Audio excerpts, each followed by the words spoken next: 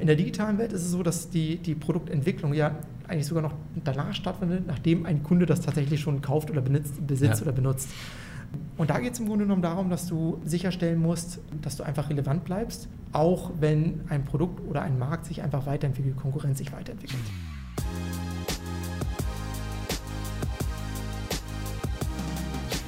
Project A Podcast. Hey, willkommen zum neuen Project A Podcast. Heute zu Gast bei mir Tamer El-Hawari. Hi Tamer. Hallo Daniel. Director of Product bei uns bei Project A. Genau. Mein Name ist Daniel Wischewitsch, Director of Communications. Und wir werden heute, ich fasse es mal zusammen unter dem Satz, What makes a good product? Darüber werden wir sprechen. Was macht ein gutes Produkt aus? Und ich mache mal eine kleine Vorausschau, weil du hast während deiner Arbeit erkannt, es gibt 5 Grundprinzipien. Wenn man sich an die hält, kann eigentlich bei der Entwicklung oder beim Produkt nicht so viel schiefgehen. Diese Prinzipien werden wir zum Ende unseres Podcasts hin auf die eingehen, dann auch in einem zweiten Podcast, in der zweiten Episode noch detaillierter eingehen.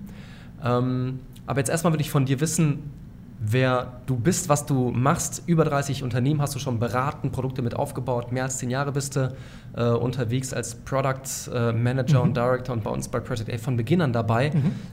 Wie hast du denn den Weg in die Product-Welt gefunden? Tatsächlich habe ich den Weg in die Product-Welt mehr zufälligerweise gefunden. Ich habe deutlich früher schon Produktmanagement gemacht, bevor ich eigentlich wusste, dass es diese Rolle eigentlich gibt und dass ich die eigentlich genauso lebe.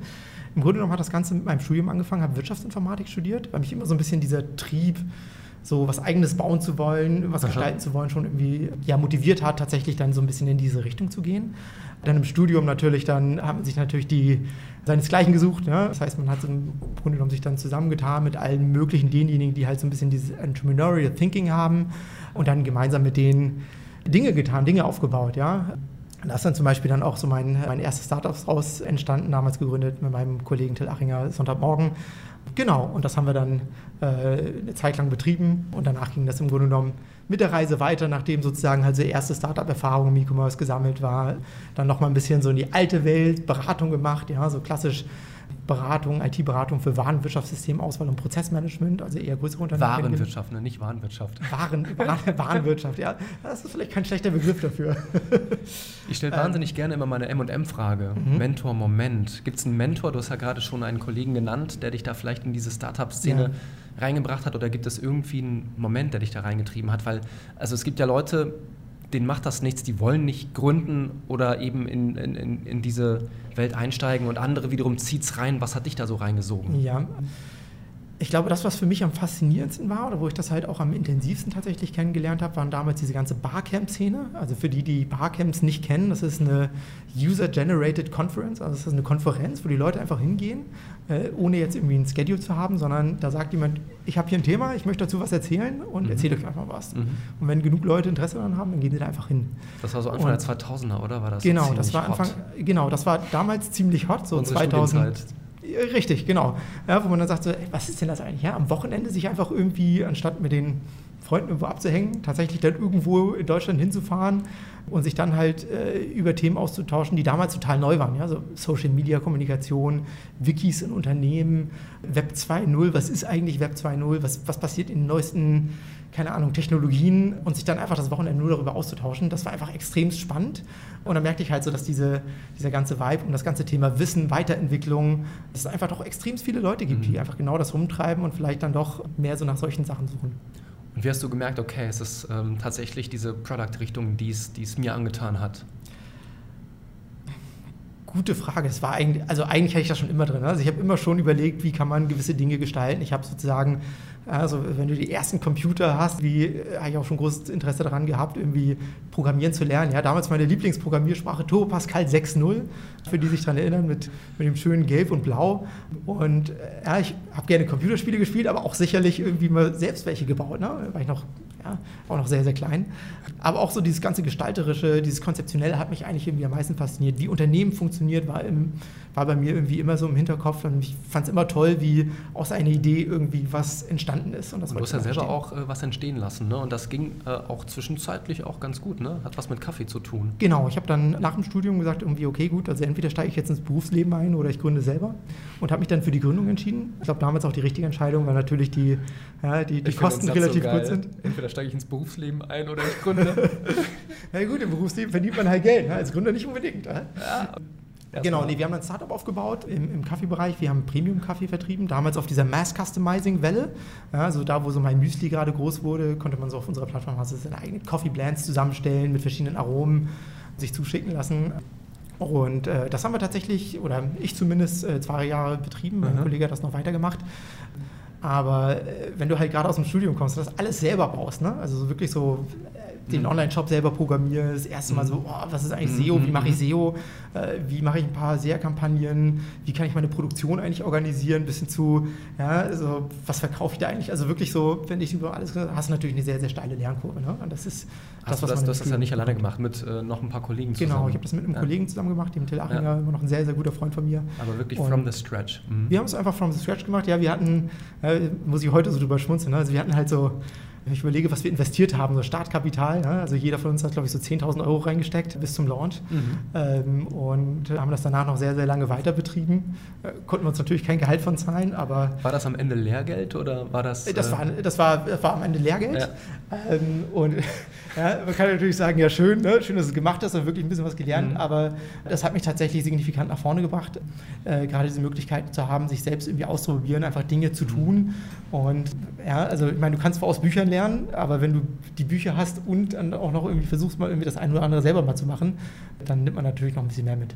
Bevor wir auf diese 5 Grundprinzipien, du hast ja dann viel gelernt und dann immer mehr auch richtig gemacht, wie vorhin schon gesagt, mehr als 30 Unternehmen und Produkte mitentwickelt oder zumindest auch wirklich maßgeblich mit beraten. Genau, bevor wir auf diese 5 Produktprinzipien, nenne ich sie mal, zu sprechen kommen, was sind so, wenn du so zurückblickst, so die Erfahrungen, die dich am meisten haben lernen lassen? Die Erfahrungen, die mich am meisten haben lernen lassen? Wo du wirklich so, bling, alles klar. Die sind extrem vielseitig. Das ist so ein bisschen in diesem Berufsfeld des Produktmanagers eigentlich so ein bisschen geschuldet, weil, ich meine, du hast ja heute noch, obwohl dieses Feld zumindest ja für mich irgendwie über 10 Jahre alt ist, immer noch so ein bisschen die Frage, was macht eigentlich der Produktmanager? Was ist der, was macht er nicht? Feld. Ja. Genau, also wo ziehst du eigentlich die Grenze zu dem, was der Produktmanager eigentlich macht, und wo ziehst du dann die Grenze zu anderen Abteilungen? Ja? Marketing, UX, vielleicht sogar ins Gründerteam.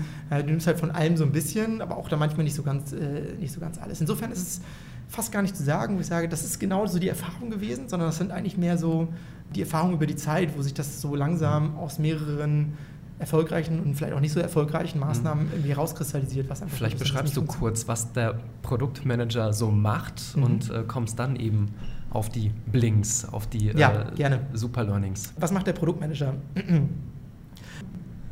Der Produktmanager ist im Grunde genommen an der Schnittstelle zwischen dem Kunden, dem Business und der IT. Also der versucht etwas zu bauen, was irgendwie für den Kunden relevant ist, versucht das irgendwie so zu bauen, dass das Unternehmen damit auch irgendwie Geld macht, und auf der anderen Seite, dass es auch technisch umsetzbar ist. Also gerade jetzt technisch im Sinne des digitalen Produkts, also Software.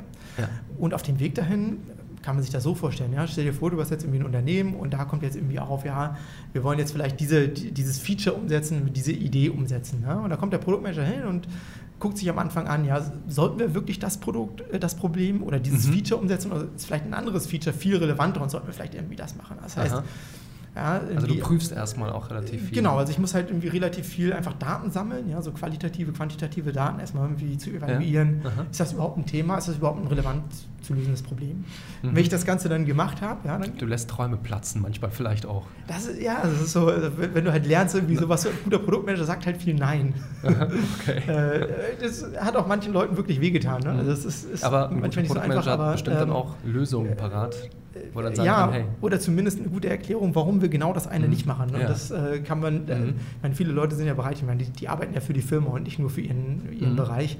Da hilft das dann schon, wenn man einfach mal erklärt, warum man das eine macht, das andere nicht. Und die Logik dahinter, weil es manchmal nicht so ganz offensichtlich ist.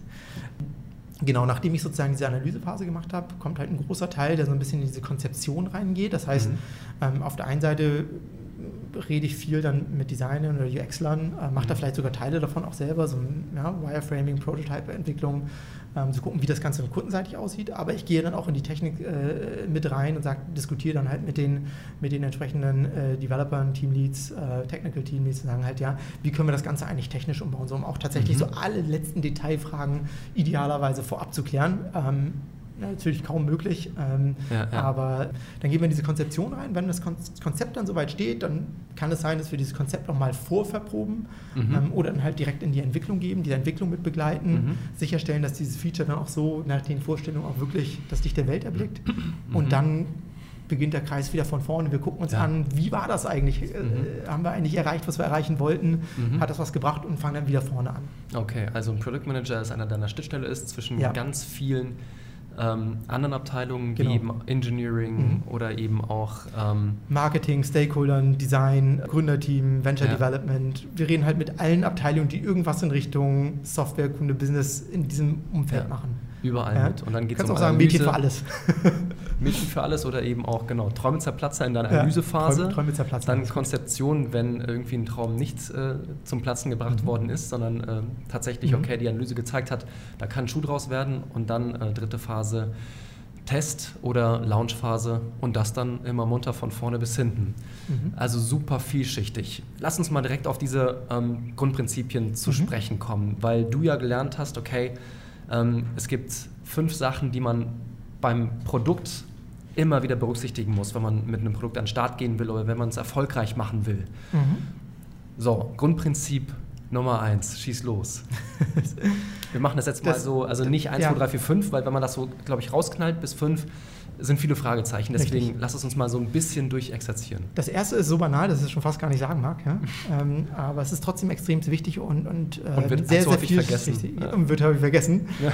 Tatsächlich. Also am Anfang sollte man tatsächlich einfach ein Kundenproblem lösen. Ne? Also Serve Customer Needs ist eins der wichtigsten Grundprinzipien, die ich am Anfang erfüllen sollte. Ja?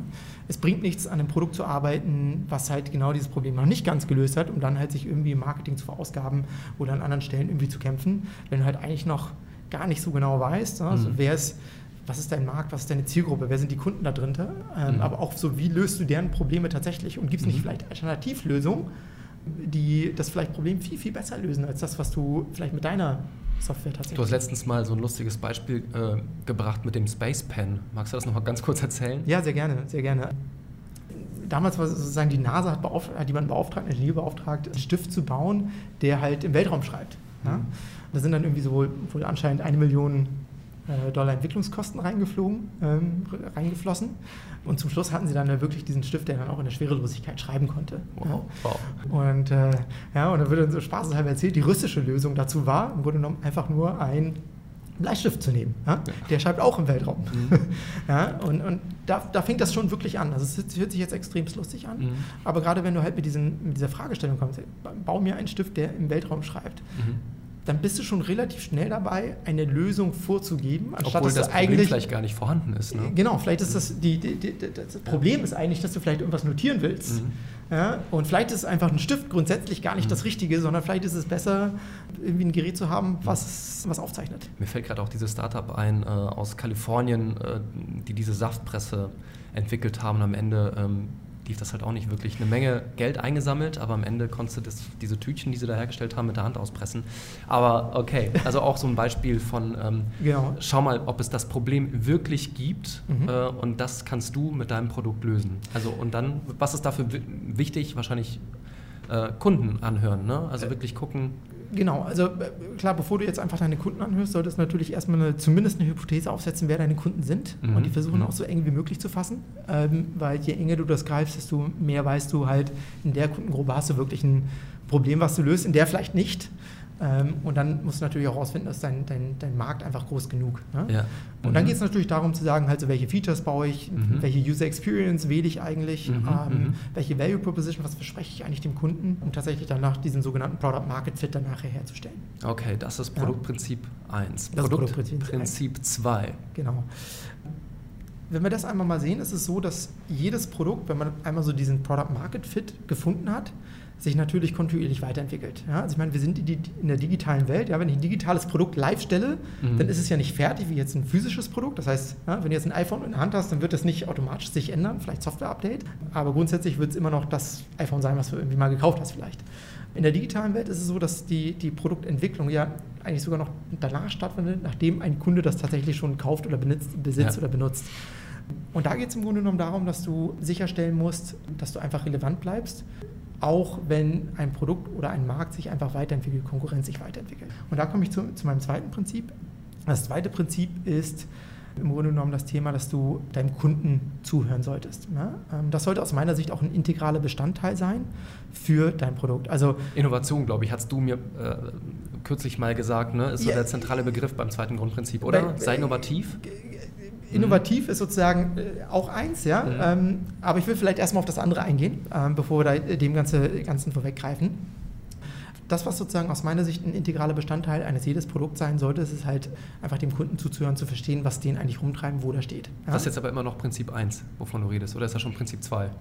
Nee, da bin ich jetzt bei Prinzip 2 bin ich jetzt. Bist du schon, okay. Ja. Weil da dann auch der Schnitt zwischen 1 und 2 nicht so super klar ist. Wo ist da der Schnitt? Das erste war Product Fit, Market Fit. Ja, also vielleicht nochmal von vorne. Ne? Also Prinzip 1 war wie Solve Customer Needs, ne? Also wie ein Problem tatsächlich lösen. Prinzip Nummer 2 ist im Grunde genommen, seinem Kunden erstmal zuzuhören. Und die Plattform und das Produkt so aufzubauen, dass sozusagen halt genau diese Thematik, also irgendwie hör deinem Kunden zu, Zugriff zum Kunden, einfach, dass das ein integraler Bestandteil deiner Plattform ist. Was heißt das? Das heißt im Grunde genommen, dass du am Anfang halt zu jedem Launch eines Produkts irgendwie erstmal relativ plakativ sicherstellen musst, dass du ein Analytics-Tracking hast, ja? Dass du halt weißt, irgendwie, auf welche Landingpage kommen eigentlich deine Leute, wie viele Leute konvertieren vielleicht irgendwie und was interessiert sie denn vielleicht auf der FAQ-Seite. Ja? Dass man dort erstmal einfach die Daten sammelt. Analytics-Tracking ist die eine Sache. Idealerweise hast du natürlich ein sophisticated BI-Setup, wo du tatsächlich irgendwie so relativ viele Daten raus generieren kannst. Das ist der eine Teil. Der andere Teil geht mehr so in diese qualitative Richtung, wo du sagst, eigentlich musst du dir von vornherein gute Kanäle aufbauen, damit du halt wirklich in Kontakt mit dem Kunden selber treten kannst. Ja, das auf der einen Seite kann es natürlich irgendwie einfach sein, Prozesse zu etablieren, wo ich sage, da rede ich ja kontinuierlich mit dem Customer Service. Es können aber auch einfach Lösungen sein, wo du halt irgendwie am Ende in deiner Conversion vielleicht einfach ein Survey rausschickst, ja? Wo du es halt schaffst, irgendwie mit Chats irgendwie vielleicht irgendwie dem Kunden in der Interaktion einfach irgendwie sehr nahe zu sein. Aber auch die Möglichkeit zu haben, kontinuierlich Kunden von dir einfach einzuladen zu dir in deine Firma und sagen halt, ey, wie findest du das eigentlich? Warum nutzt du eigentlich mein Produkt? Warum nutzt du kein anderes Produkt? Ich meine, da sind 1000 Lösungen. Warum findest du uns eigentlich gut? Oder warum findest du uns eigentlich schlecht? Wo sollten wir vielleicht besser sein? Gemacht, ne? Dass man einfach mal Kunden zu sich einlädt und dann einfach mal schaut, okay, wie benutzt du mein Produkt? Produkt? Also es gibt einige, die es tatsächlich so als integralen Bestandteil haben, aber es gibt irgendwie immer noch extrem viele, die halt sagen, oh, nee, ich weiß schon irgendwie, was der Kunde macht. Ja? Und ich meine, das kann sein. Ich meine, wenn du irgendwie Gründer bist und ein relativ kleines Team hast, dann bist du halt sehr, sehr stark am Puls der Zeit. Als Produktmanager bist du vielleicht nicht immer on the frontline. Und da ist dann auch wichtig, dass du halt so aus einer Gründerperspektive sagst, wie kann ich dieses Wissen tatsächlich auch meine Teams weiter transformieren. Aber ich gebe dir vollkommen recht, einen regelmäßigen Prozess zu haben, dass das einfach nicht lange dauert und dass du das von vornherein in deiner Entwicklung mit beachtest. Ne? Und dann kann vielleicht irgendwie ein Newsletter-Feature, ja, was du vielleicht am Anfang sagst, ja, das ist vielleicht nicht das Wichtigste, was du brauchst, vielleicht schon, I don't know, kann dir aber super helfen, um einfach relativ pragmatisch einfach an Kunden ranzukommen. Also dann kannst du Teil davon, die halt vielleicht irgendwie in deiner City leben, schickst du eine E-Mail, fragst, hey, wollt ihr mal nicht vorbeikommen und mal einen kurzen User Research machen. Das ist sozusagen das zweite Prinzip. Okay, also erstes Prinzip ganz kurz nochmal zusammengefasst, um es dann auch wirklich ganz klar vom zweiten zu trennen. Product Market Fit, da geht es vor allem um den Markt. Und wie dein Produkt das Problem löst. Beim zweiten geht es darum, wie kannst du dich dazu in die Lage versetzen, dich weiterentwickeln? Und da ist ein integraler Bestandteil dieses Kunden zuhören, verstehen, was den rumtreibt, warum kauft er dein Produkt, um auch zu verstehen, was möchte er vielleicht in Zukunft haben. Ne? Wo entwickelt er sich hin, wo entwickelt sich der Markt hin, gibt es vielleicht Alternativlösungen, die du vorher nicht auf dem Schirm hattest. Got it. Okay, also so super krass, 1 und 2 sind auch nicht messerscharf zu trennen, gehören zusammen.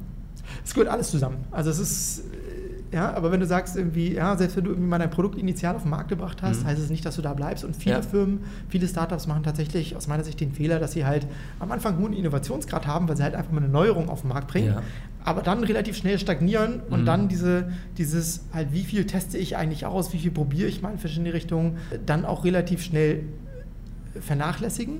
Und ein Baustein ist davon tatsächlich einfach von dem, was du schon als Asset hast, deine Kunden tatsächlich auch zu lernen und das weiter zu verwerten. Da kommen wir dann zum dritten Prinzip. Wollte gerade fragen. Ja. Nummer 3. Genau, ich meine, auf der einen Seite kannst du natürlich aus deiner eigenen Plattform, aus deinen eigenen Kunden lernen, sicherlich viele Informationen raus. Was du aber auch auf jeden Fall machen solltest, ist einen gewissen Innovationsgrad in deine Firma mit reinbringen. Ja? Also nur weil du jetzt irgendwie gerade da bist und vielleicht auch irgendwie dich so langsam weiterentwickelst, weil du halt irgendwie Kunden zuhörst, die sagen dir vielleicht, ja, ich will das oder das haben, baust das irgendwie rein, reicht es einfach oft noch nicht, weil du schnell in die Richtung kommen kannst, dass andere, vielleicht irgendwie eine Konkurrenz, durch einfach eine innovativere Lösung am Markt bei dir vorbeizieht. Ich meine, wir hatten damals ein gutes Beispiel. Ich glaube wir haben ja damals Tirendo gemacht. Tirendo war ein Online-Shop für Reifen. Ja. Wir sind im Grunde genommen gestartet und eigentlich von dem Thema Reifen relativ wenig Ahnung. Was wir aber verstanden haben, ist, wie das digitale Geschäft funktioniert, wie E-Commerce funktioniert, wie Marketing drumherum funktioniert. Und dort haben wir es dann halt geschafft, innerhalb von einem Dreivierteljahr den Platz zwischen signifikante Marktanteile abzunehmen. Obwohl jeder gesagt hat, also wenn ihr da nicht in den Markt drin seid, kommt ihr niemals voran. Und ich meine, sicherlich ist das Produkt nicht das einzige, aber wir sind dort recht innovativ gewesen an einigen Stellen. Ja? Also wir haben halt viele Dinge, und mit innovativ meine ich jetzt nicht, dass wir irgendwie die Welt neu erfunden haben. Also ich rede jetzt nicht immer nur von so Deep Blockchain mit AI und Hazelnut Flavor, sondern ich rede eigentlich eher so von, wie kann ich eigentlich einen besseren Service machen, wie kann ich bessere User Experience machen, wie kann ich meine Prozesse einfach digitalisieren, schlanker gestalten, um einfach schneller und besser zu sein als die Konkurrenz. Und in der Summe, das Thema Innovation, wie kannst du Dinge dann einfach neu denken, anders denken, kannst du halt in deiner Kategorie tatsächlich dem Markt auch davonlaufen. In der zweiten Episode unseres Podcasts, unseres Zweiteilers, wenn wir da nochmal genauer darauf eingehen, dann werde ich auch die Frage stellen, wie kann ich sicherstellen, dass ich innovativ bin, bleibe und besser als die Konkurrenz. Da bin ich schon sehr gespannt auf deine Antwort. Du wirst da bestimmt auch nicht die Antwort haben, aber eine, die uns bestimmt weiterbringt. Aber lass uns jetzt noch zum 4. Prinzip kommen, das 4. Produktprinzip. Ja. Ich bezeichne es immer gerne als Enabled Development. Ich glaube, das braucht ein bisschen Erklärung, weil das relativ abstrakt ist von dem, was ich sagen will, was ich meinen möchte. Wenn du ein Unternehmen hast, musst du sicherstellen, dass du halt eine Weiterentwicklung von deinem technischen Produkt oder von deinem digitalen Produkt irgendwie sicherstellst. Das kann sein, dass du halt dich in Richtung neue Zielgruppen weiterentwickeln möchtest, in Richtung neue Value Propositions weiterentwickeln willst. Es kann sein, dass du dich weiterentwickeln willst und die Innovation, die du vielleicht hast, irgendwie auch haptisch machen musst. Ne? Also nur weil du jetzt irgendwie eine total tolle Innovation hast, heißt es noch lange nicht, dass du sie halt auch irgendwie am Markt platzieren kannst. Oder auch tatsächlich, dass du deine Codebasis weiterentwickeln kannst im Sinne von, dass es nicht so entsprechend komplex baust, dass einfach die Entwicklungsgeschwindigkeit so rasant runtergeht, dass du eigentlich nicht mehr agil wirst. Ne? Das sind so die Enabled Development, wo du halt als Produktmanager aufpassen musst, dass du an allen Bereichen deine Software und dein Produkt, dein digitales Produkt so gestaltest, dass du halt Anknüpfungspunkte lieferst, damit du eigentlich eine Weiterentwicklung sicherstellst und richtig baust. Um mal ein Beispiel zu machen. Nehmen wir mal an, du hast jetzt irgendwie einen E-Commerce, einen Online-Shop. Ne? Und wir haben im letzten, oder nicht im letzten, aber in dem Podcast von Alex Graf vielleicht mal gelernt, dass du so irgendwie einen Online-Shop hinstellen, Produkte reinstellen, vielleicht irgendwie einen anständigen Preis machen und sagen, Leute, kauft bei mir. Reicht ja irgendwie nicht mehr. Ne? Ja, läuft nicht automatisch. Genau. Und dann, das ist so die Fragestellung, was machst du dann eigentlich? Ja? Und da hilft es dann immer oft einfach erstmal so ein bisschen den Schritt zurückzugehen. Und da kommt, sozusagen, welches Problem löst du dann eigentlich? Ja? Also ist dein Problem wirklich Reifen zu verkaufen? Meistens nicht, sondern ein Problem ist eigentlich, dass der Kunde einfach einen Platten hat und vielleicht einfach einen neuen Reifen braucht, oder über einen TÜV will und deswegen einen neuen Reifen will.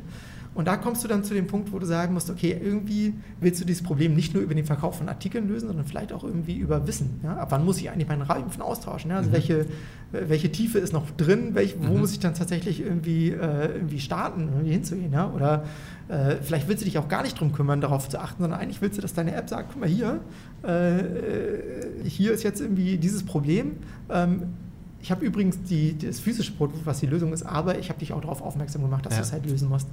Und diese Plattform bereitzustellen, dass du genau diese Sachen machen kannst, da musst du halt entsprechend Vorarbeit leisten. Ja, das kann sein, dass du schon mal einen Community-Aufbau betreibst, es kann sein, dass du halt irgendwie Kundendaten vielleicht in einem Maße einsammelst, wie es vielleicht jetzt nicht wichtig ist, es kann sein, dass du CMS-System aufbauen willst, wo du sagen kannst, da kannst du halt irgendwie SEO-technisch relativ breit contentmäßig in die Breite gehen. Kann sein, dass du eine Architektur baust, eine Software-Architektur, die du im Grunde genommen so gestaltest, dass sie an den richtigen Stellen die Flexibilität hat, ohne halt overengineert zu sein.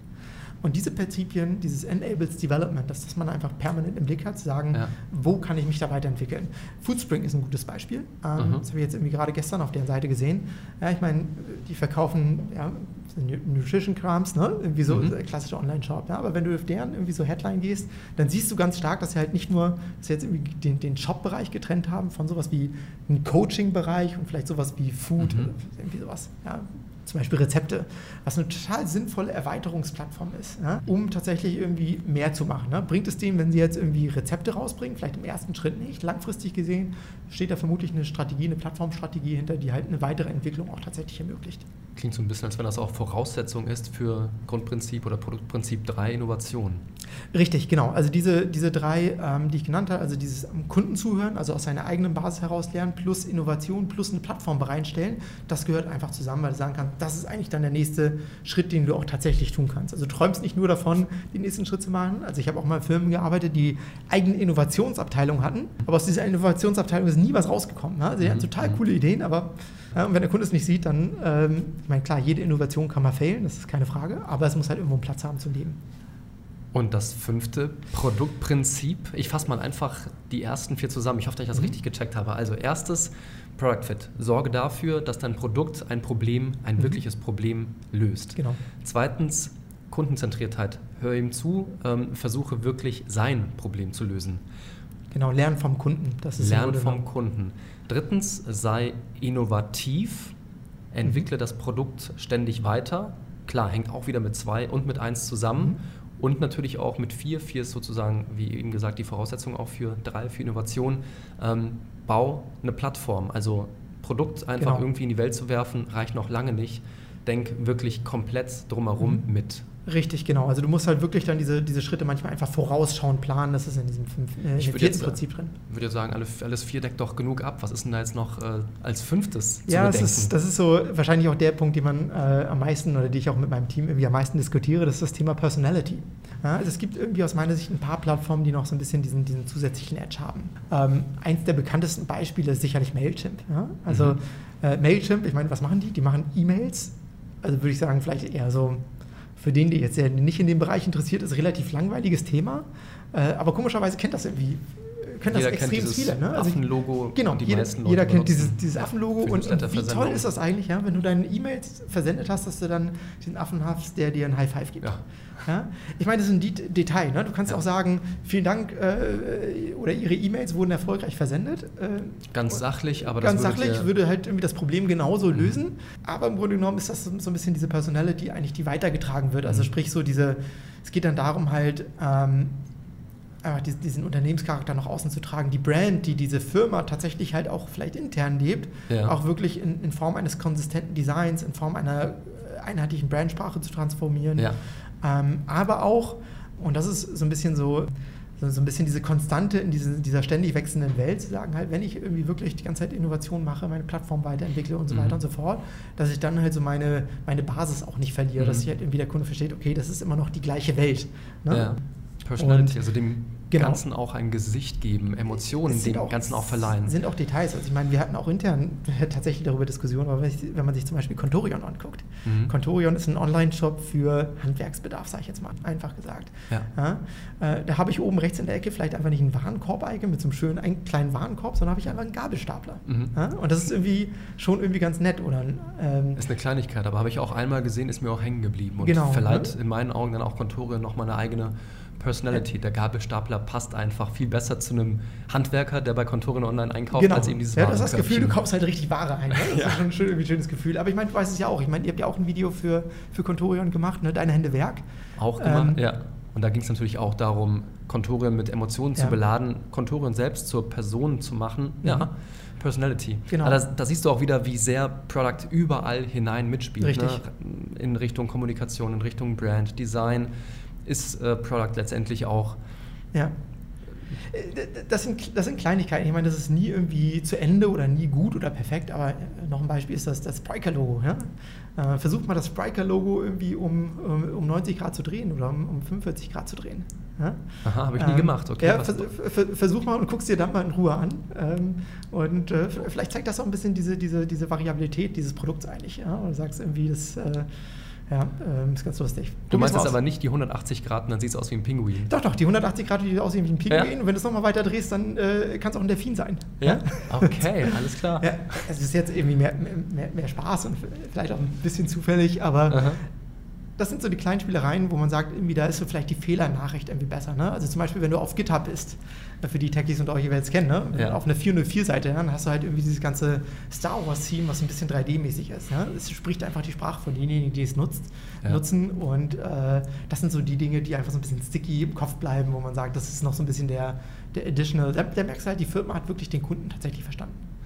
Also 5 Grundprinzipien, das hast du auch einfach gelernt innerhalb der letzten, ich wollte gerade sagen 30 Jahre, nee, nicht 30 Jahre, sondern ich glaube mehr als 30 Unternehmen, mit denen du gearbeitet hast, aber die letzten 10, 15, 20 Jahre. Und das war immer so mainly das Muster, worauf du dann zurückführen konntest, okay, wenn eins dieser 5 Prinzipien nicht berücksichtigt worden ist, in der Regel kannst du das darauf zurückführen, dass ein Produkt vielleicht nicht so funktioniert. Also das ist... ich meine, das ist natürlich nicht irgendwie scientific in dem Sinne. Ne? Ich habe auch irgendwie auch die Frage halt so, bist du jetzt innovativ, Haken dran oder nicht, das kannst du natürlich so nicht beantworten. Ja. Aber über die Produkte, die ich aufgebaut habe, waren einige Produkte natürlich irgendwie sicherlich, wo man irgendwie sagt, die waren irgendwie erfolgreich, also irgendwie stolz drauf. Aber natürlich auch viele Fehler gemacht. Ne? Also nicht zuletzt bei meinem eigenen Startup, ne? Wo ich vielleicht irgendwie am meisten Passion reingelegt habe, wo wir irgendwie viele Produktprinzipien tatsächlich verletzt haben. Aber wenn ich hier so retrospektiv raufgeguckt habe und gesagt habe, ich meine, das ist natürlich, Produkt ist ja nur ein Teil von einem großen Unternehmen, da kann halt viel schief gehen, ne? Aber wenn ich sagen würde so, was ist aus meiner Sicht eigentlich irgendwie schief gegangen, wo ich sage, da hätten wir einfach eigentlich besser sein müssen, dann kam ich eigentlich immer auf eins dieser Prinzipien für mich zurück, weil ich sagte, okay, da haben wir irgendwie tatsächlich nicht vorgearbeitet in diese Plattform, in dieses Enabled Development, oder wir haben einfach zu wenig auf Innovation geachtet, oder wir haben zu wenig auf das und das gemacht. Ja? Manche Firmen, und das sehe ich jetzt auch immer wieder, ne, sage, okay, das machen die einfach extrem gut. Ja, und das hilft denen tatsächlich auch. Und irgendwie komme ich wieder immer auf diese Prinzipien für mich zurück. Sie sind vor allen Dingen erstmal meine Prinzipien, ja, also es ist mein Template, an dem ich mich versuche zu orientieren. Ja. Ich sage gar nicht, dass es für jeden Produktmanager da draußen gut funktioniert, also da wird es sicherlich viele Diskussionen zu geben. Aber für mich ist es so, dass ich da einfach intern meine Checkliste mal durchgehe und sage, gut, könnte ich da eine Schwachstelle haben, die ich einfach in meinem Daily Business verliere oder vergesse, und das passiert relativ leicht. Weil wenn du einen Produktmanager fragst, was soll er als nächstes machen, 1000 Dinge in seinem Backlog, und so, das muss ich eigentlich auch noch machen. Aber manchmal vergisst du halt einfach so diese großen Prinzipien und du sagst einfach, verdammte Axt, habe ich eigentlich genug, lerne ich einfach genug von meinen Kunden aktuell oder vergesse ich das einfach gerade, weil ich einfach so gerade im Firefighting bin, dass ich das einfach nicht schaffe, sinnvoll zu etablieren. Tamer, vielen, vielen Dank für diesen ersten Teil des Podcasts. 2 Sachen noch. Du wirst zum einen auf der PACon, auf der Project Knowledge Con nochmal zu diesem Thema sprechen. 12. Oktober in Berlin. What makes a good product, nenne ich das jetzt mal. Ich weiß nicht, ob der Talk, ob dein Vortrag so heißen wird. Weiß ich auch noch nicht, aber zumindest möchte ich ganz gerne über das Thema noch ein bisschen weiterreden. What makes a good product. Und im zweiten Teil unseres Podcasts werden wir nochmal auf diese 5 Prinzipien eingehen und dann wirklich nochmal in die Tiefe. Und ich hoffe, dass wir dann den Zuhörern so eine Art Anleitung, vielleicht eine ausführliche Checklist an die Hand geben können, damit sie deine Prinzipien mit anwenden können. Und wir werden auch verraten, du hast dich natürlich auch inspirieren lassen. Ne? Du hast ja eine Menge, nicht nur Erfahrung, sondern auch eine Menge dir angelesen und dich auch inspirieren lassen für diese 5 Grundprinzipien. Da ist ein Designer dahinter, der dich sehr inspiriert hat. Das verraten wir im zweiten Teil. Ja genau. Also wenn wir das Ziel erreichen, dass vielleicht irgendjemand sagt, guck mal hier, das könnte ich sagen, und dadurch sein eigenes Business ein bisschen voranbringt, würde mich das natürlich sehr freuen. Ich freue mich natürlich auch dann sofort über Feedback. Ja, es wird sicherlich irgendwie einiges an Diskussionen geben und freue mich darüber. Ja? Ich meine, ich kann mich da auch nur weiterentwickeln und genau wie diese Prinzipien werden sie auch irgendwie einer gewissen, nicht allzu sehr, aber zumindest hoffentlich einiges an Änderungen auch irgendwie mit sich tragen. Vielen, vielen Dank, Tamer. Danke dir, Daniel.